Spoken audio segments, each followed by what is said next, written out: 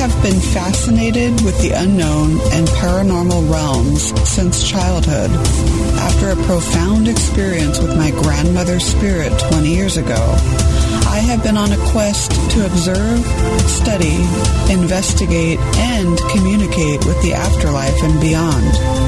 It's been an ongoing journey of exploration and discovery, one that has taught me how mortality and the spirit world are forever bonded through the veils of time.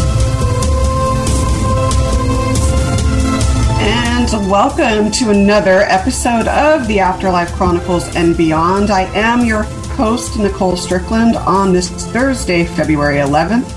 You're listening to the show on WLTKDB.com or theletstalk.com.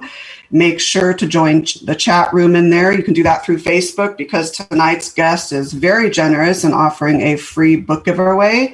Before we bring tonight's guest in, I do want to honor my good friends and treasured, beloved RMS Queen Mary crew member, Ralph Rushton, who passed away peacefully with his family on February 4th. Ralph was a wealth of knowledge of hospitality functions of the Queen Mary. He worked on the liner in the mid-50s, 1950s, all the way to 1952. Worked his way up from an honest bellboy to commis waiter and cabin class dining room waiter as well. And he even had the opportunity of meeting actor Rock Hudson and the Duke of Windsor and Mrs. Simpson, and affectionately had a nickname for the Queen Mary. He called her his girlfriend. So Ralph, tonight, with the sounding of your girlfriend's whistle, and on behalf of your entire Queen Mary family, near and far, we wish you fair winds and smooth seas on your eternal journey beyond the stars. Voyage on, Ralph.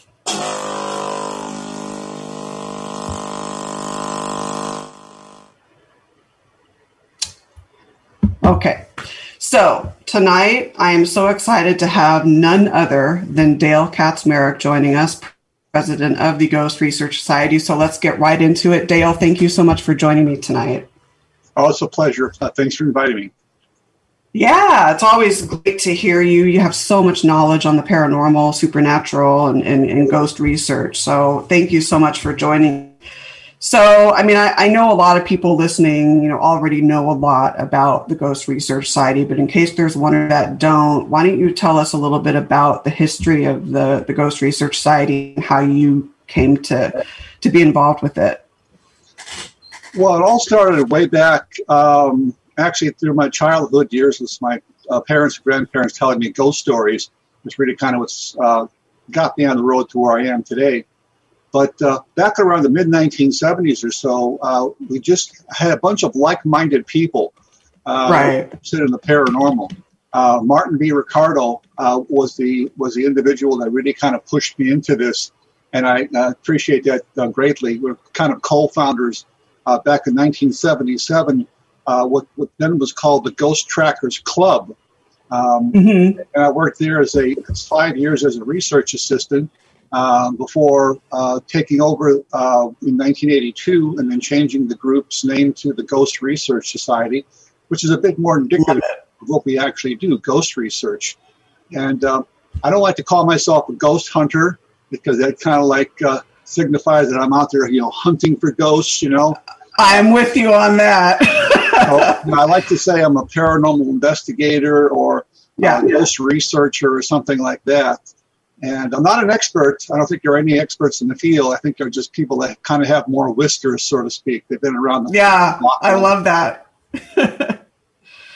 Yeah, I mean, it's you've been around for so long. How has the team evolved? In terms of its investigations from when it started to now? You guys go everywhere. You've been to some very iconic places. Yeah, and I got so much on my so-called bucket list to still do. Including up there to California and your neck of the woods. But generally speaking, when I first started out back in the mid-1970s, there was no paranormal equipment per se at all. What I ended up using back then was a 35 millimeter camera. I used a cassette tape recorder, and my EMF device was a compass. So basically, we had very rudimentary equipment back then. Of course, then later on, as equipment began to come out that really wasn't made for ghost research, it was really like, K2 meters and cell sensors and things like that that were really meant to tell you if you had dangerous EMF fields in your home.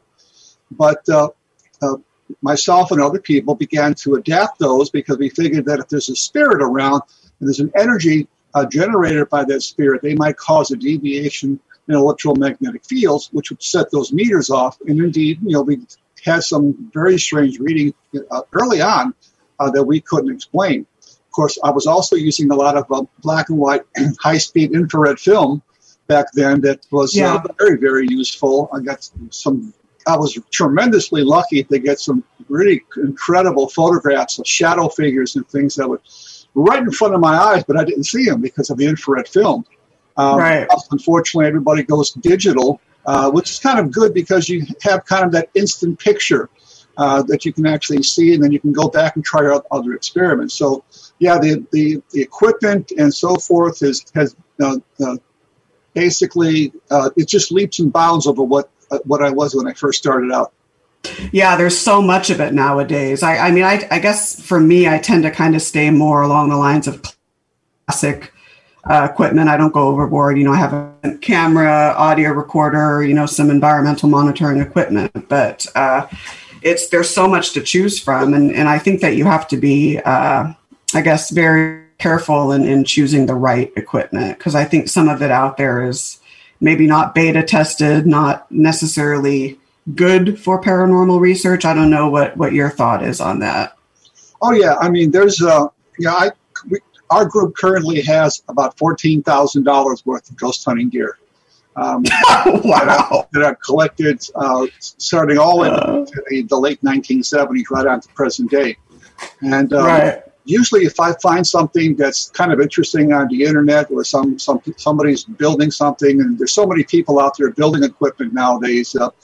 Digital dowsing is one of my favorite places to go, but so many other places that have these very unique minds out there that are building equipment. I'll try to find something that's interesting that maybe is very unique, and I'll try it out. And many times it works really well, and sometimes it doesn't, so it kind of gets put on the side.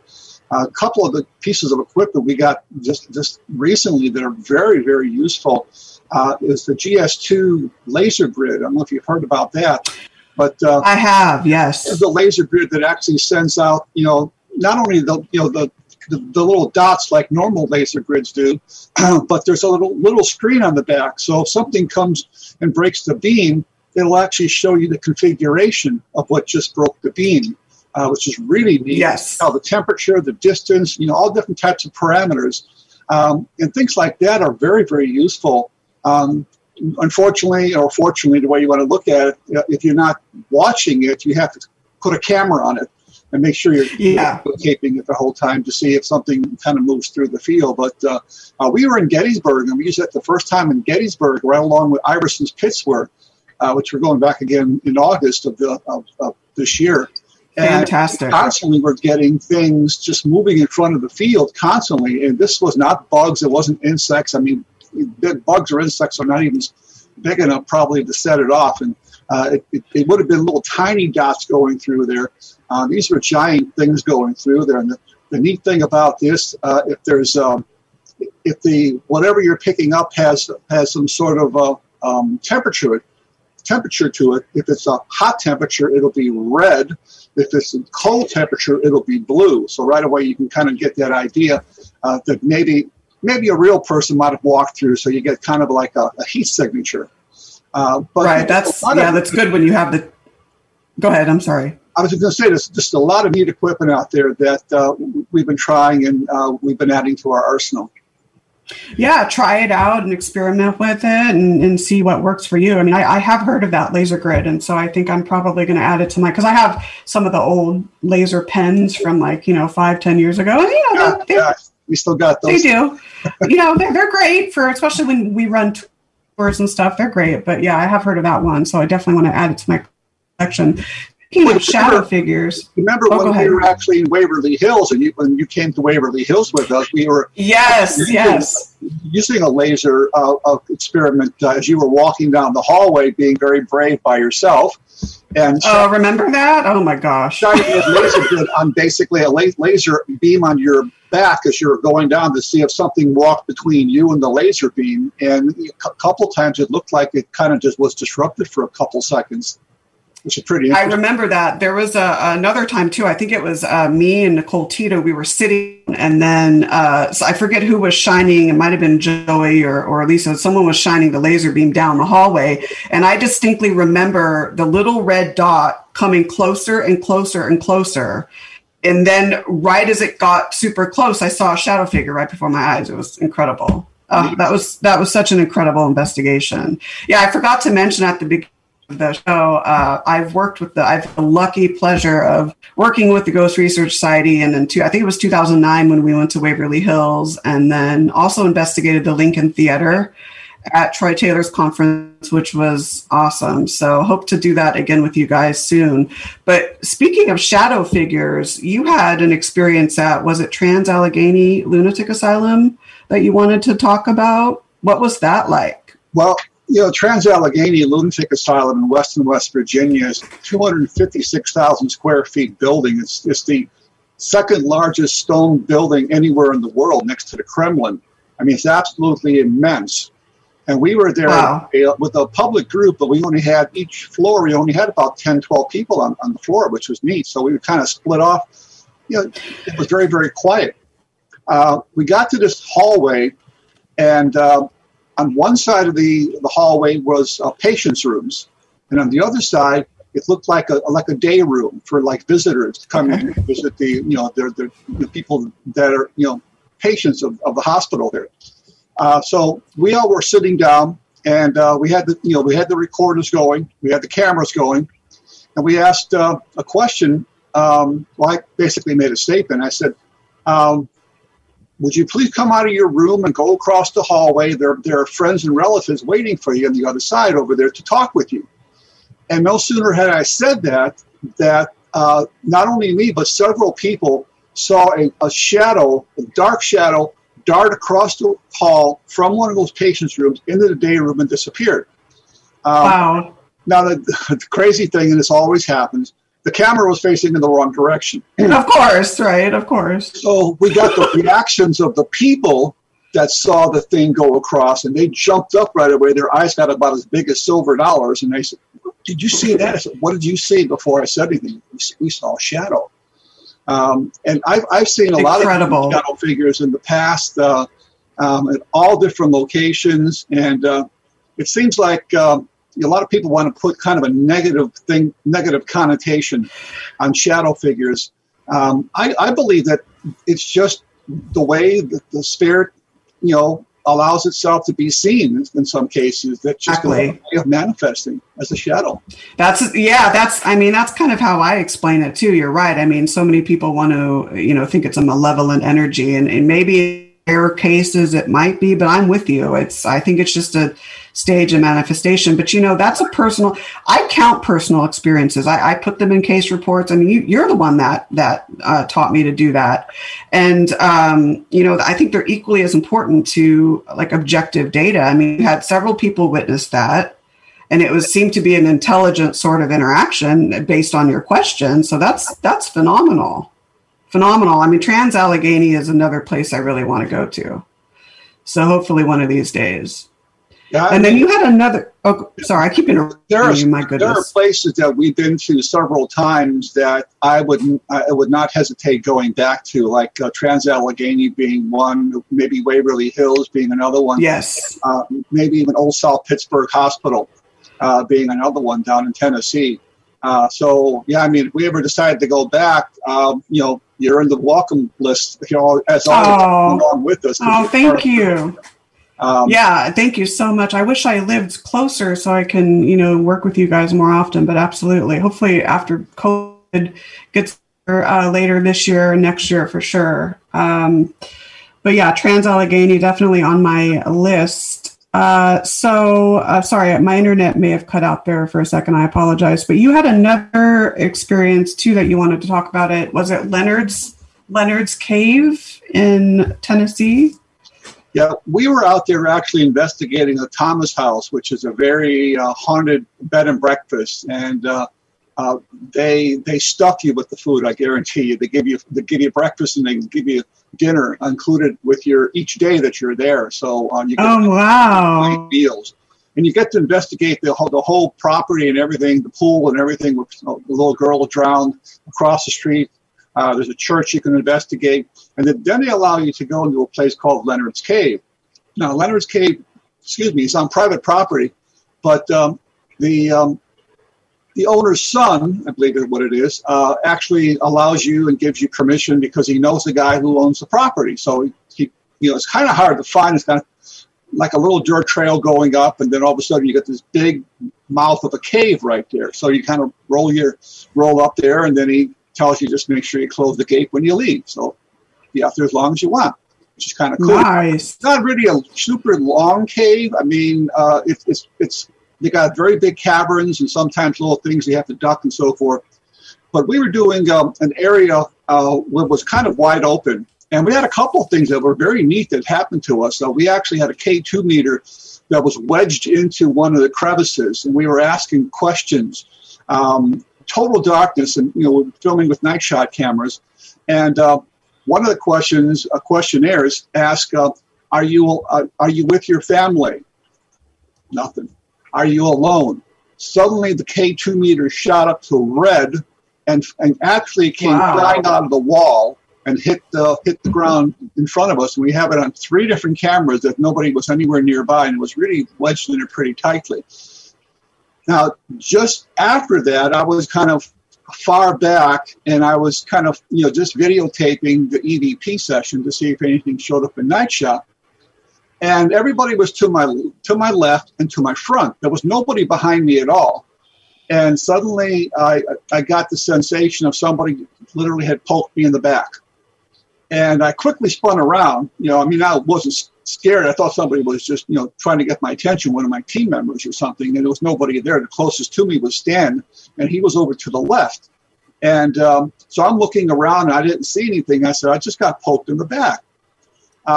So I'm kind of shooting the camera around to see if anything shows up. And when I later looked at that footage that I have, when I was panning the camera around, I went frame by frame. On a couple of frames, there looks like there's an apparition on the wall, kind of doing like wow, kind of looking at me. Now, Rosemary Ellen Guiley, and you're very familiar with her, and she said before that she believes in these types of there are types of apparitions that actually seem like they're formed in the rocks. And that's one of her beliefs, and it's one of my beliefs as well. Okay. Nobody around anywhere nearby. We had done research beforehand. We actually went to a local library right down the street. We discovered that they used to use that to store moonshine, and there was an altercation between one of the moonshiners and a county sheriff, where an individual was actually shot and killed in that cave. So was it a poke in the back, or was it the ghost poking, a rifle or something in my back telling me to get out of his cave? I'll never know. That could be, but that's experience. Yeah, that could be where you have a historical event matching a paranormal occurrence. But did the apparition? It obviously wasn't shadow based. You actually, well, you know what?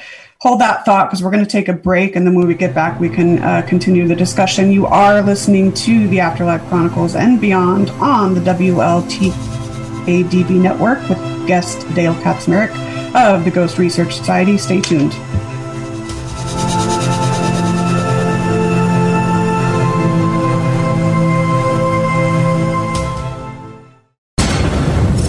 We are controlling transmission.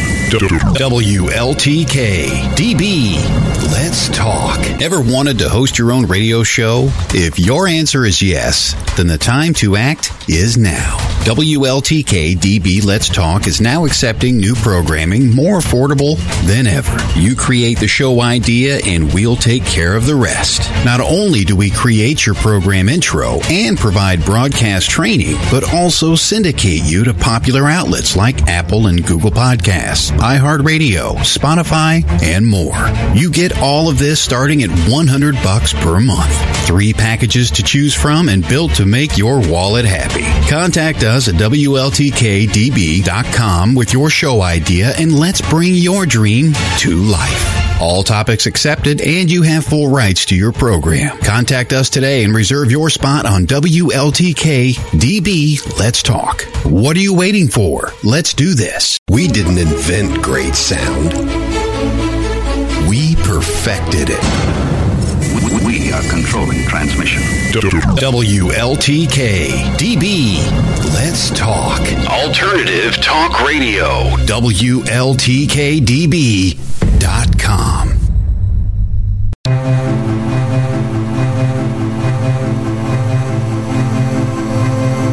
22 minutes past. You are listening to the Afterlife Chronicles and Beyond on the WLTKDB network. That's WLTKDB.com. I'm your host, Nicole Strickland, and tonight I have none other than Dale Kaczmarek of the Ghost Research Society.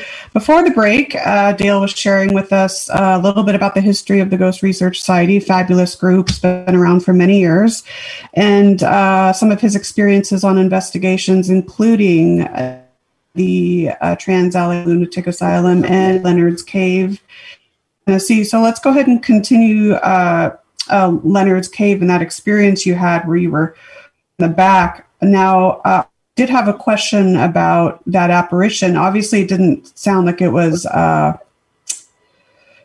shadow-based. Did it have clothing? Could you see any facial characteristics? Oh, I could definitely see, the screenshot that I took off the actual video. Actually, you can see very distinct facial features. You can see the expression on his face. It's almost like one of ha ha ha, I got you. One of those types of things. Oh, that's so weird. Most of his body, you can see him actually, his it's like this, and kind of his elbows on his knee, kind of bending over, just kind of staring at me. It was very strange, and when I again, being in total darkness in a cave, I mean, that is literally the absence of all light when you're in a cave. And right. Stanley is standing next to me, and I think you've met Stanley before. And I said, Stanley, I think I just got poked in the back. He goes, oh, well, I think I'm going to get out of here. My best Stanley impression. So, I mean, it's not the first time I've got touched. I mean, I'll say, I'm not like these TV shows that you go out every single time and you get touched. And I think that's really something that's made for TV, more or less. But I've had my hair touched a couple times. I've had somebody rub across my face. I've actually had a general nudge once in a while. But nothing like I've been scratched or slimed or anything like that. But the unusual thing that I seem to be getting a lot more of is actually seeing things, because for the first 10 years or so of my research, I didn't see anything. I mean, maybe I wasn't open enough, in the field. Maybe I was kind of doubting what I was seeing, which kind of, as you know, can kind of turn off your everything. It's like turning off the switch. So, right. It was maybe the last 8 or 10 years, maybe 10, 12 years or something like that I've really been seeing a lot more of shadow figures, apparitions, strange things that that shouldn't be there. Yeah, I have to concur on that. It's weird because when I first started, my senses were definitely dampened, and now as I've been going out more, I've noticed that too. Like I hear more, I see more. It's great. I just think it's the exposure and then just being more, like you said, being more open to it. So such great personal experiences. I love when you can have an experience like that. I wonder if there's a historical photo of the men in that altercation. that maybe you could compare what you saw to an actual photograph in the library? I don't know if you kind of broke up. You kind of broke up a little bit. I couldn't catch. Oh, sorry. So, that's okay. So, yeah, my internet's weird tonight. Usually it's not like that, so I don't know what's going on. But I'm wondering if there's like a historical photo that you can compare what you saw, to match. I mean, I don't know. Maybe there is. Maybe there isn't. Yeah, I'm sure there is somewhere down the line. But in the newspaper articles, it was a very small library we went to, and I was really amazed that we even got anything there because the library was literally down the street from where the cave is. So maybe that's why there was some articles inside there, and we actually found some other mentions of the cave and the owners, and that it was used as an Indian burial ground for a while. There was actual Indian bones inside there. It was a moonshine still. There was an actual person shot in there. I mean, so we had all this history before we even went in. So we kind of had an idea maybe what to expect, perhaps. And we did actually find some bones in there, but we think they most likely were animal bones and not, human bones or anything like that. But we found this area that we were pretty sure, where the Indians might have used. It was kind of like a raised up little plateau inside there, maybe a couple of feet off the ground, like a big flat tabletop almost, it looked like. And I think maybe that was the area that they might have used for burials or maybe Indian rituals or whatever the case may be, because it just seemed like the rest of the cave was a lot harder to access because those other areas you would have had to crawl through the smaller passages to get through. So these were the larger areas that kind of opened up.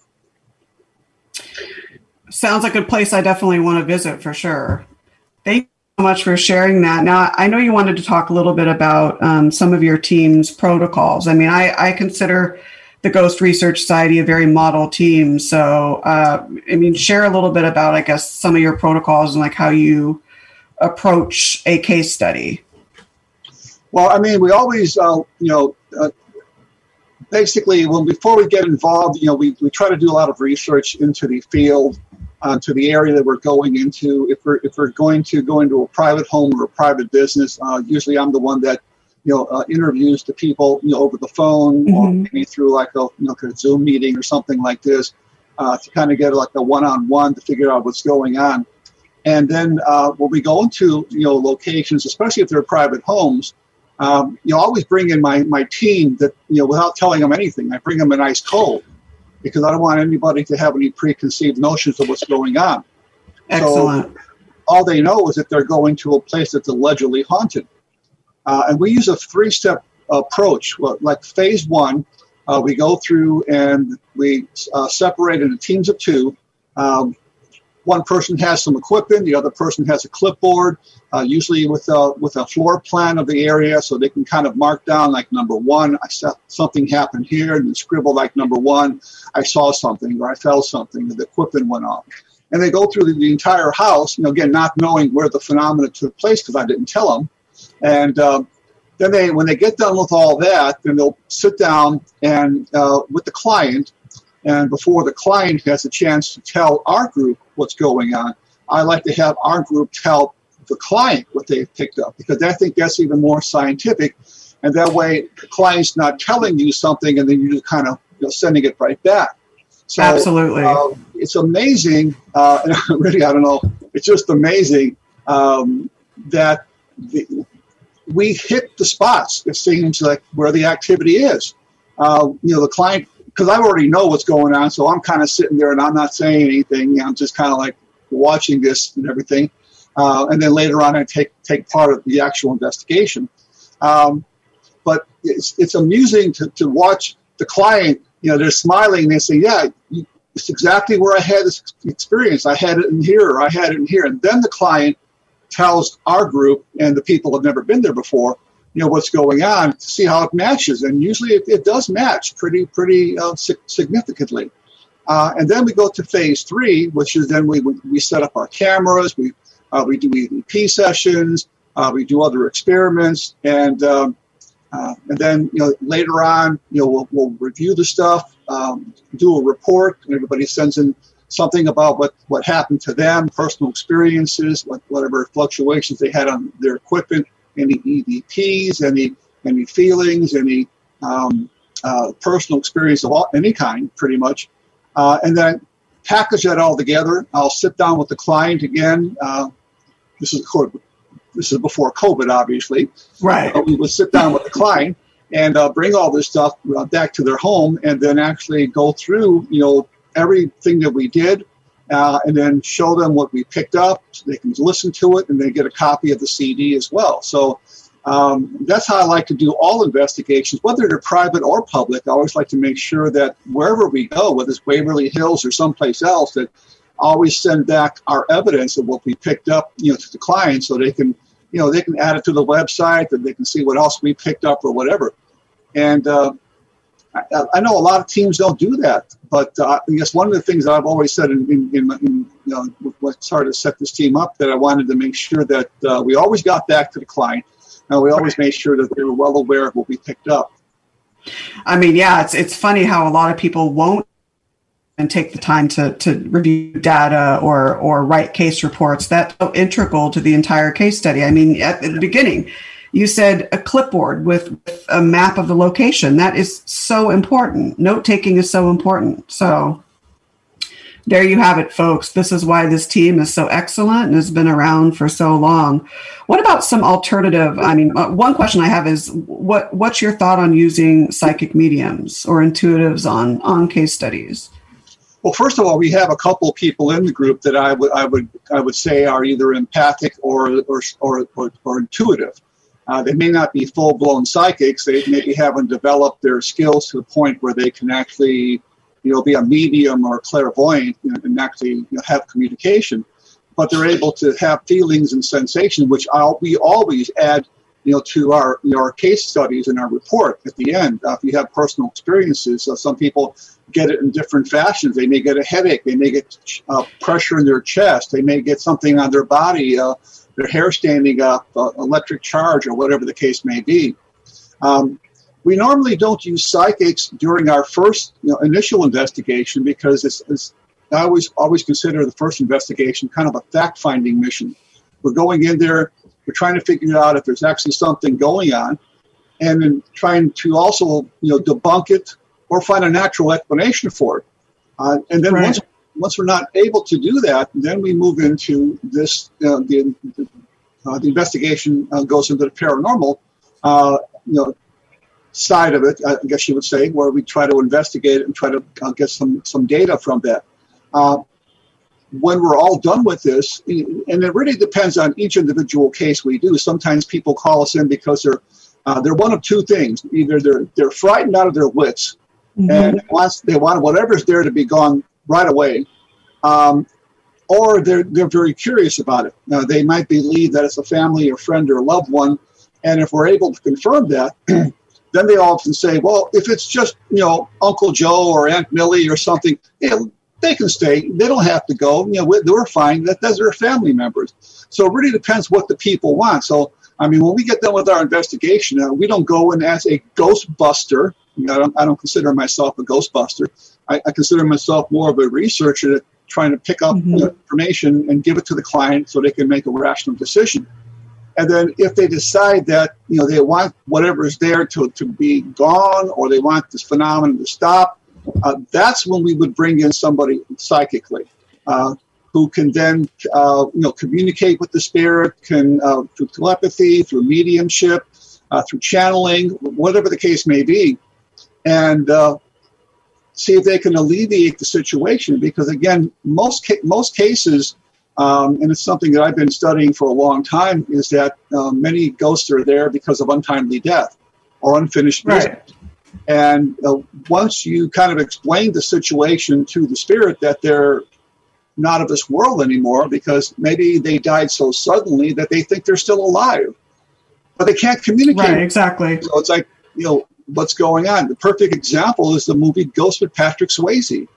Yes, exactly. So, yeah. And I kind of quote that even when I'm doing my ghost tours. Watch some of these movies like Ghost with Patrick Swayze, Bruce Willis in Sixth Sense, or even Nicole Kidman in the others.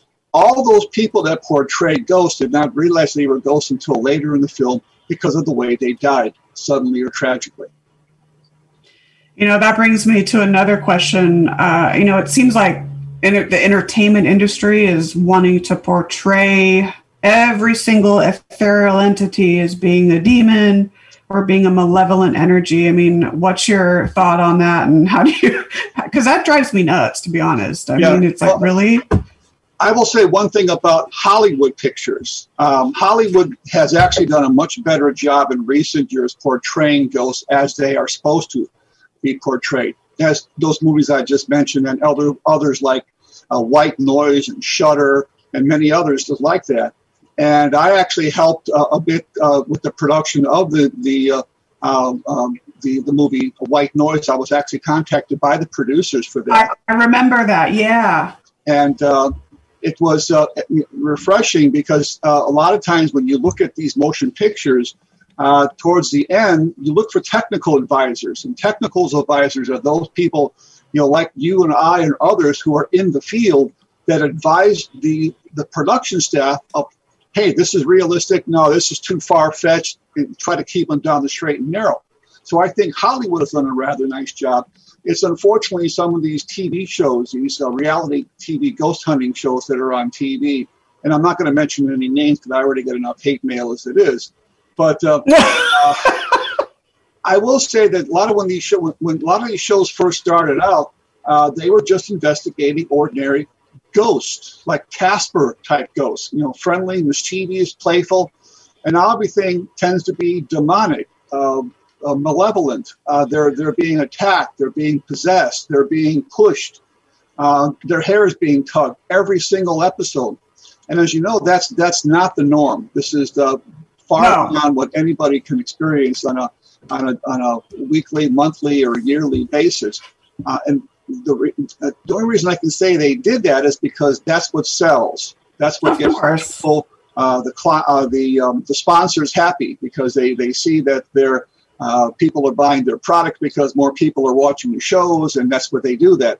And a lot of these shows, unfortunately, have clauses in their contract that says if you don't pick up something paranormally, well, you have to fake it, because we need to have evidence on these shows. And that's why I actually turned down a lot of shows. In fact, a lot of people don't know this, but I was actually the very first investigator in the field by Pilgrim Films to be part of the actual TV show Ghost Hunters. I don't doubt that, yeah. And I don't know what happened, why they didn't select me. Maybe it was because of what I said to them about faking evidence and doing stuff and being straight and narrow, and they didn't like that, because that's the reality of ghost research, not necessarily what's on TV today. Yeah, it's sad, and it's funny. I've seen at least for me, and I'm sorry, my internet's really weird tonight, so I hope you guys can hear me. But our private residence requests, I mean, in the last 2 years, I would say about 75% of them are from people that think they have a DEON in their house. I don't want to laugh. I don't want to come off as that I'm uncaring, but it's just, oh my gosh, it's frustrating. Well, I think a lot of times too, it's that these people watch these TV shows too. Now, say you're an up-and-coming person. Say you've never been in the field before, okay, and you're just interested in ghosts, and you tune into one of these TV shows and you see these people on TV and they're doing this and that or using equipment, improperly, but you don't know that, and you say, "Oh, hey, this has got to be right because these guys are on TV, so they got to know what they're doing." So then, when you start your group, you fall in the same bad habits that they do on TV. Going into places that everything is demonic, using equipment wrongly, not going in teams of two, all different just bad habits. And I'm going to be starting here in the next week or so classes that I'm going to be teaching online, a whole 8-week, 10-week course on the paranormal that I'm putting together right now. And hopefully I'll have more information on my Facebook page and on the website. Again, not saying that my techniques and methodologies are the only way to ghost research and to do paranormal investigation, but it's because but we've had, through the use of our protocols and methodologies, we've had a lot of good experiences and a lot of good EVP. So we must be doing something right. I was just going to say, you must be doing something. Speaking of audio, you have some clips that you wanted to share. Some of them are EVP and some of them are instrumental transcommunication. So I think there are 5 of them. So let's see how we want to do this. Maybe play the clip. How should we do that? Should we play the clip and then you talk about it? Would that sound good? If you could give me the name of the clip, I can give you kind of a brief intro of where we're at. Okay. So I have I didn't use in a specific order. It's just, I guess the order how you listed them. So the first one, I don't know if that's the actual EVP, but I should have just said the place. Sorry about that. St. Mary's is the location. Okay. Well, St. Mary's is a large hospital in Gary, Indiana. It was actually where Michael Jackson's entire family was born. So it's kind of a rundown, decrepit place now, part of the Gary, Indiana Police Department. And we were actually there using an obelisk in phonetic mode. Now, in phonetic mode, it's able to form its own words using vowels and consonants, putting together words and forming those words into sentences. I had it in my top pocket, walking up 5 flights of stairs. It didn't say a darn word until we got to one room that had boxes and boxes of patients' records. And I often like to take little souvenirs home. My wife doesn't like that at all because she thinks I'm bringing something home. But anyway, one of my friends mentioned, hey, look at all those patients' records, and that's where this clip comes in. It's actually a video clip, but you have an audio as well. If you want to play that. So go ahead and play that now.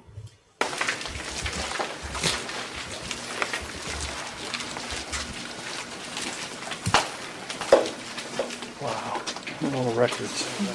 Oh, take some of those. And take some of that for your.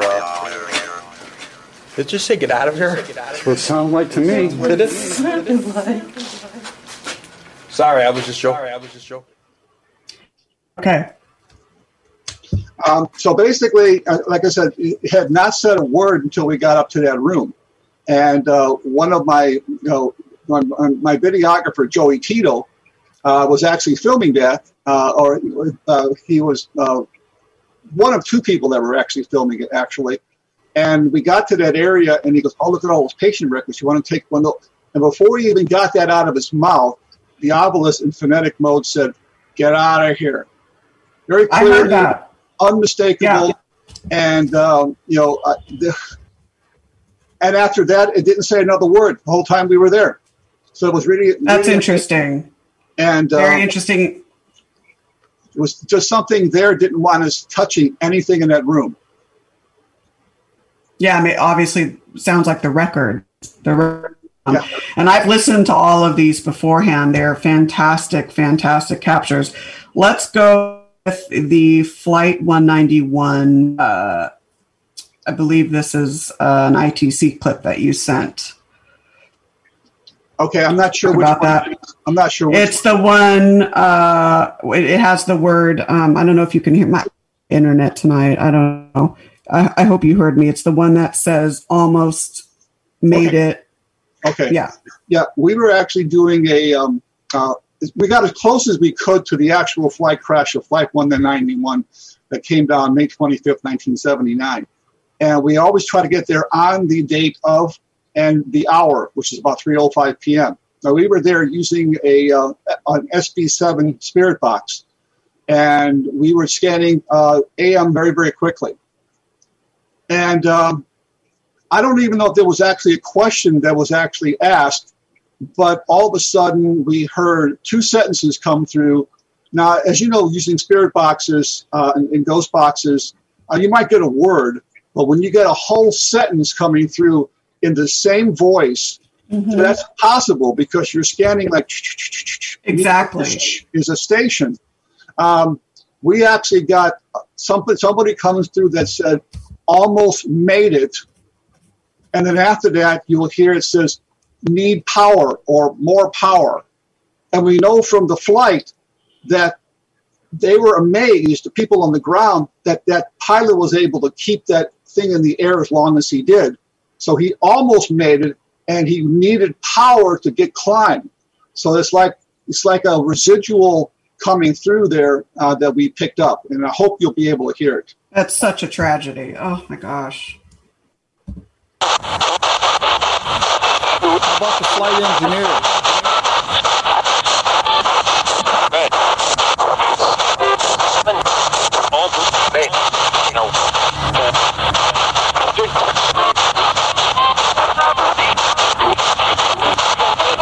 Flight engineer Udovich? What's your first name?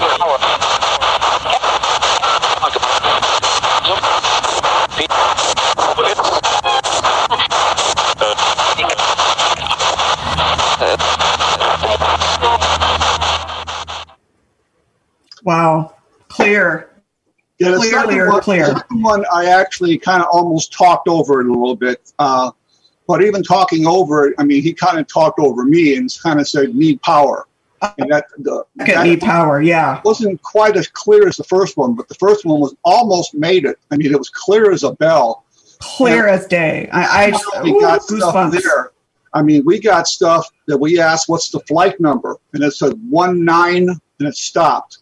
We asked, what was your, what kind of plane was it? American came through. We asked, the name Wax came through. We know that Judith Wax and Sheldon Wax, Playboy people, died in the crash. We got, what's your name? Captain Lutz. Captain Lutz came through. So, I mean, we had yes. I'm getting goosebumps just talking about it. Me too, like all over. Because incredible stuff that we got every time we were there, and we're trying to get permission to go on the actual crash site. And I think I found the way to do I that. would love to join you guys on that.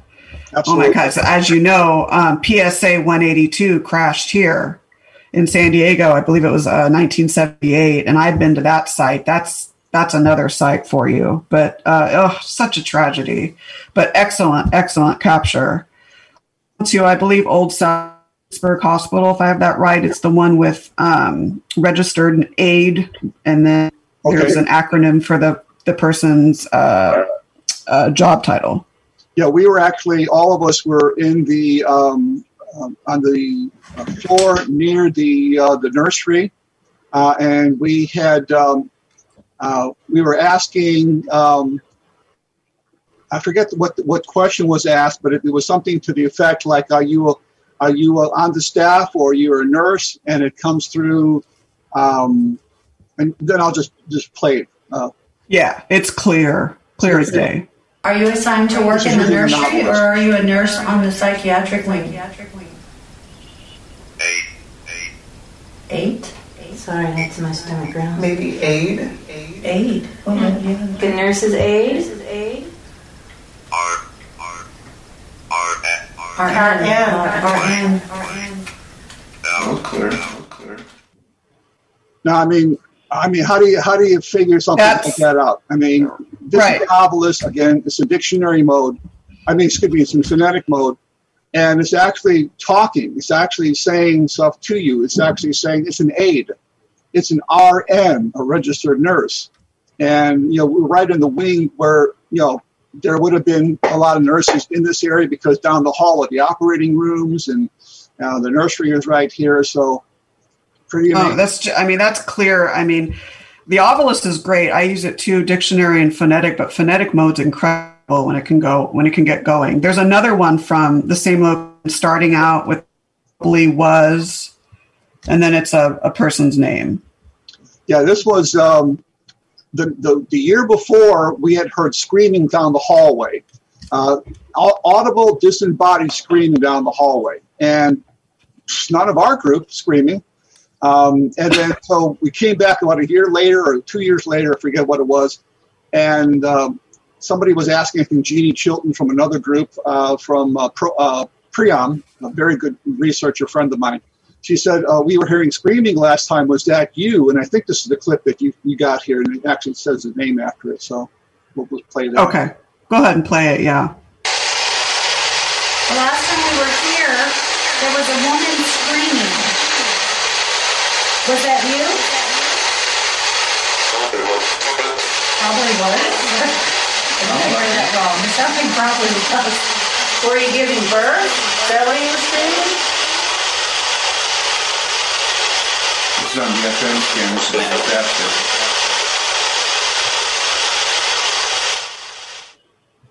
Now, the very unusual thing about that probably came through, but if you listen to the word that comes right after it, it actually says probably was Florence. And right, that's not I clearly heard that name. So, we were right down the way this hospital was arranged, and I think it had a lot to do because it changed from time to time. The nursery was next to the psychiatric ward, which is next to the place where mothers were giving birth, and there were operating rooms too. But so to hear screaming coming down the hallway, that would make perfect sense if some mother was giving birth. Exactly. I'm wondering if could have been a reference to like maybe Florence. I think her name was Florence Nightingale. Yes. I don't know. The thought that came in my mind. I have no idea. These are excellent. So the last one we have here, have down McConaughey more than. Okay. And that's yeah. We were at a place called McConaughey Cemetery out in Goshen, Indiana, and we were investigating the site of this cemetery. The cemetery just had a sign. It had no grave markers. They had long been removed, and so at that time we were using something new called the Phasma box. Now, Phasma box is something that people don't know. It is an application that you can get at extremesenses.com. It actually scans sound banks and internet radio and adds a reverb and echo effect to it. So we asked the question, how many graves are here? And then you'll hear the response. How many awesome. people? Let's go ahead and play that.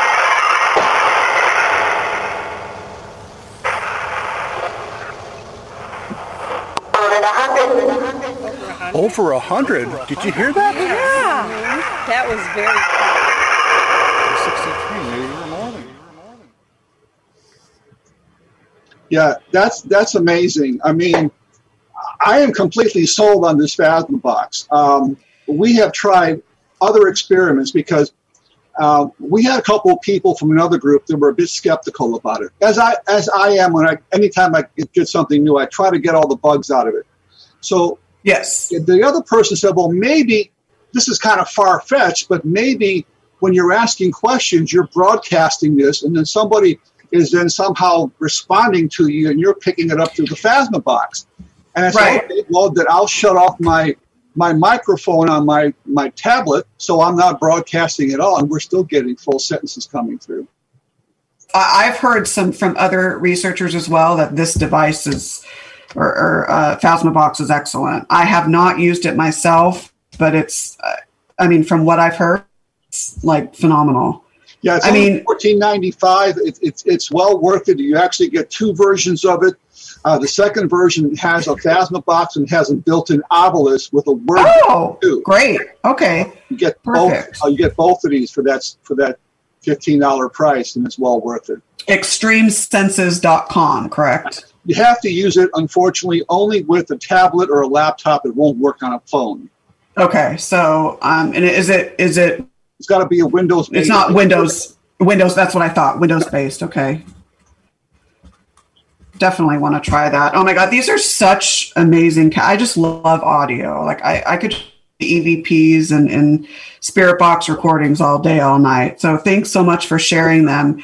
We have about 5-6 minutes left in the show. So let's do your book giveaway. And so what book would you like to? It's so generous of you to do that as well. So just so you know, U.S. and Puerto Rico residents only. So those that are in the chat. So if the first person answers let's go with when was the Ghost Research Society for what year? Let's go with that. First person that answers that in chat gets the book. What book would you like to give away? I'm going to give away the Illuminating the Darkness, The Mystery of Spook Lights. Love that book. Excellent. I read that book, I swear, in 2 days. I couldn't put it down. I might read it again. Awesome. It's a bunch of research I did about ghost flights and spook flights all across the country. Many of them I had a chance to actually investigate. Many I had personal experience, and some were actually able to debunk. So yeah, it's a great book. Again, I've read it. So question again is, when was the Ghost Research Society formed? First person that can answer that in chat gets the book, and then I'll go ahead and get that person's address and send it on to you so they can get a copy.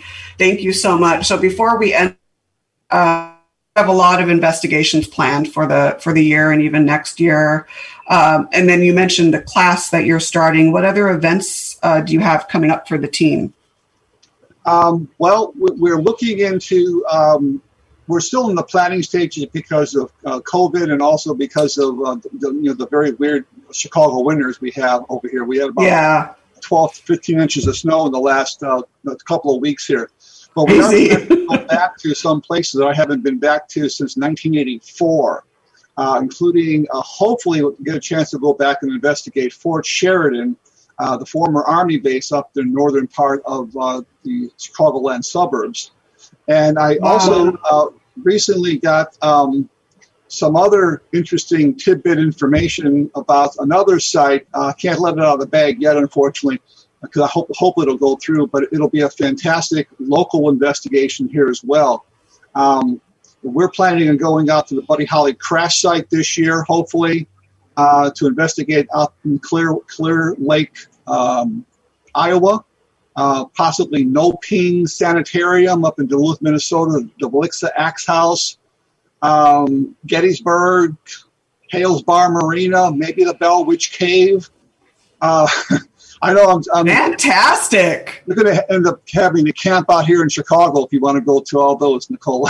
Right. I know. I'm going to have to come out there for a month or something. Oh, my gosh. I can't wait till COVID goes away. And yeah, because it's been a while since I've researched with you guys. So I'm really looking forward to that again.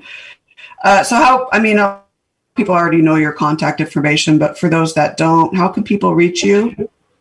Website, socials? Sure, they can get me on Facebook. I don't do much Twitter, but they can get me on Facebook. I just search for my name or the Ghost Research Society page. You can also go to my website at ghostresearch.org, or they can simply email me at dale@ghostresearch.org. Perfect. If they got a photograph they want to share, or a personal experience, maybe it's something that has happened to them they don't have an explanation for, I'll be happy to talk with them, and I'll give you my opinion. Awesome. Dale, thank you so much for taking the time. My internet is showing me that it's unstable, so I hope you can hear me. Again, I'll repeat that. Thank you so much, Dale, for taking the time to come on tonight. I'd love to have you back on in the future, so we'll get that going. Next week, I have my dear friend and San Diego Paranormal Research Society co-director with me, Ali Schreiber. It'll be great to talk with her. Again, Dale, thank you so much. Can't wait to get back out there to work with you guys over at the Ghost Research Society. And hope everyone has a good night. The archive should be up. A show should be up in about a half hour or an hour. One last thought is here at the Afterlife Chronicles, we are bridging the gap between mortality and the afterlife, one experience at a time. Thank you so much and have a great night. Good night.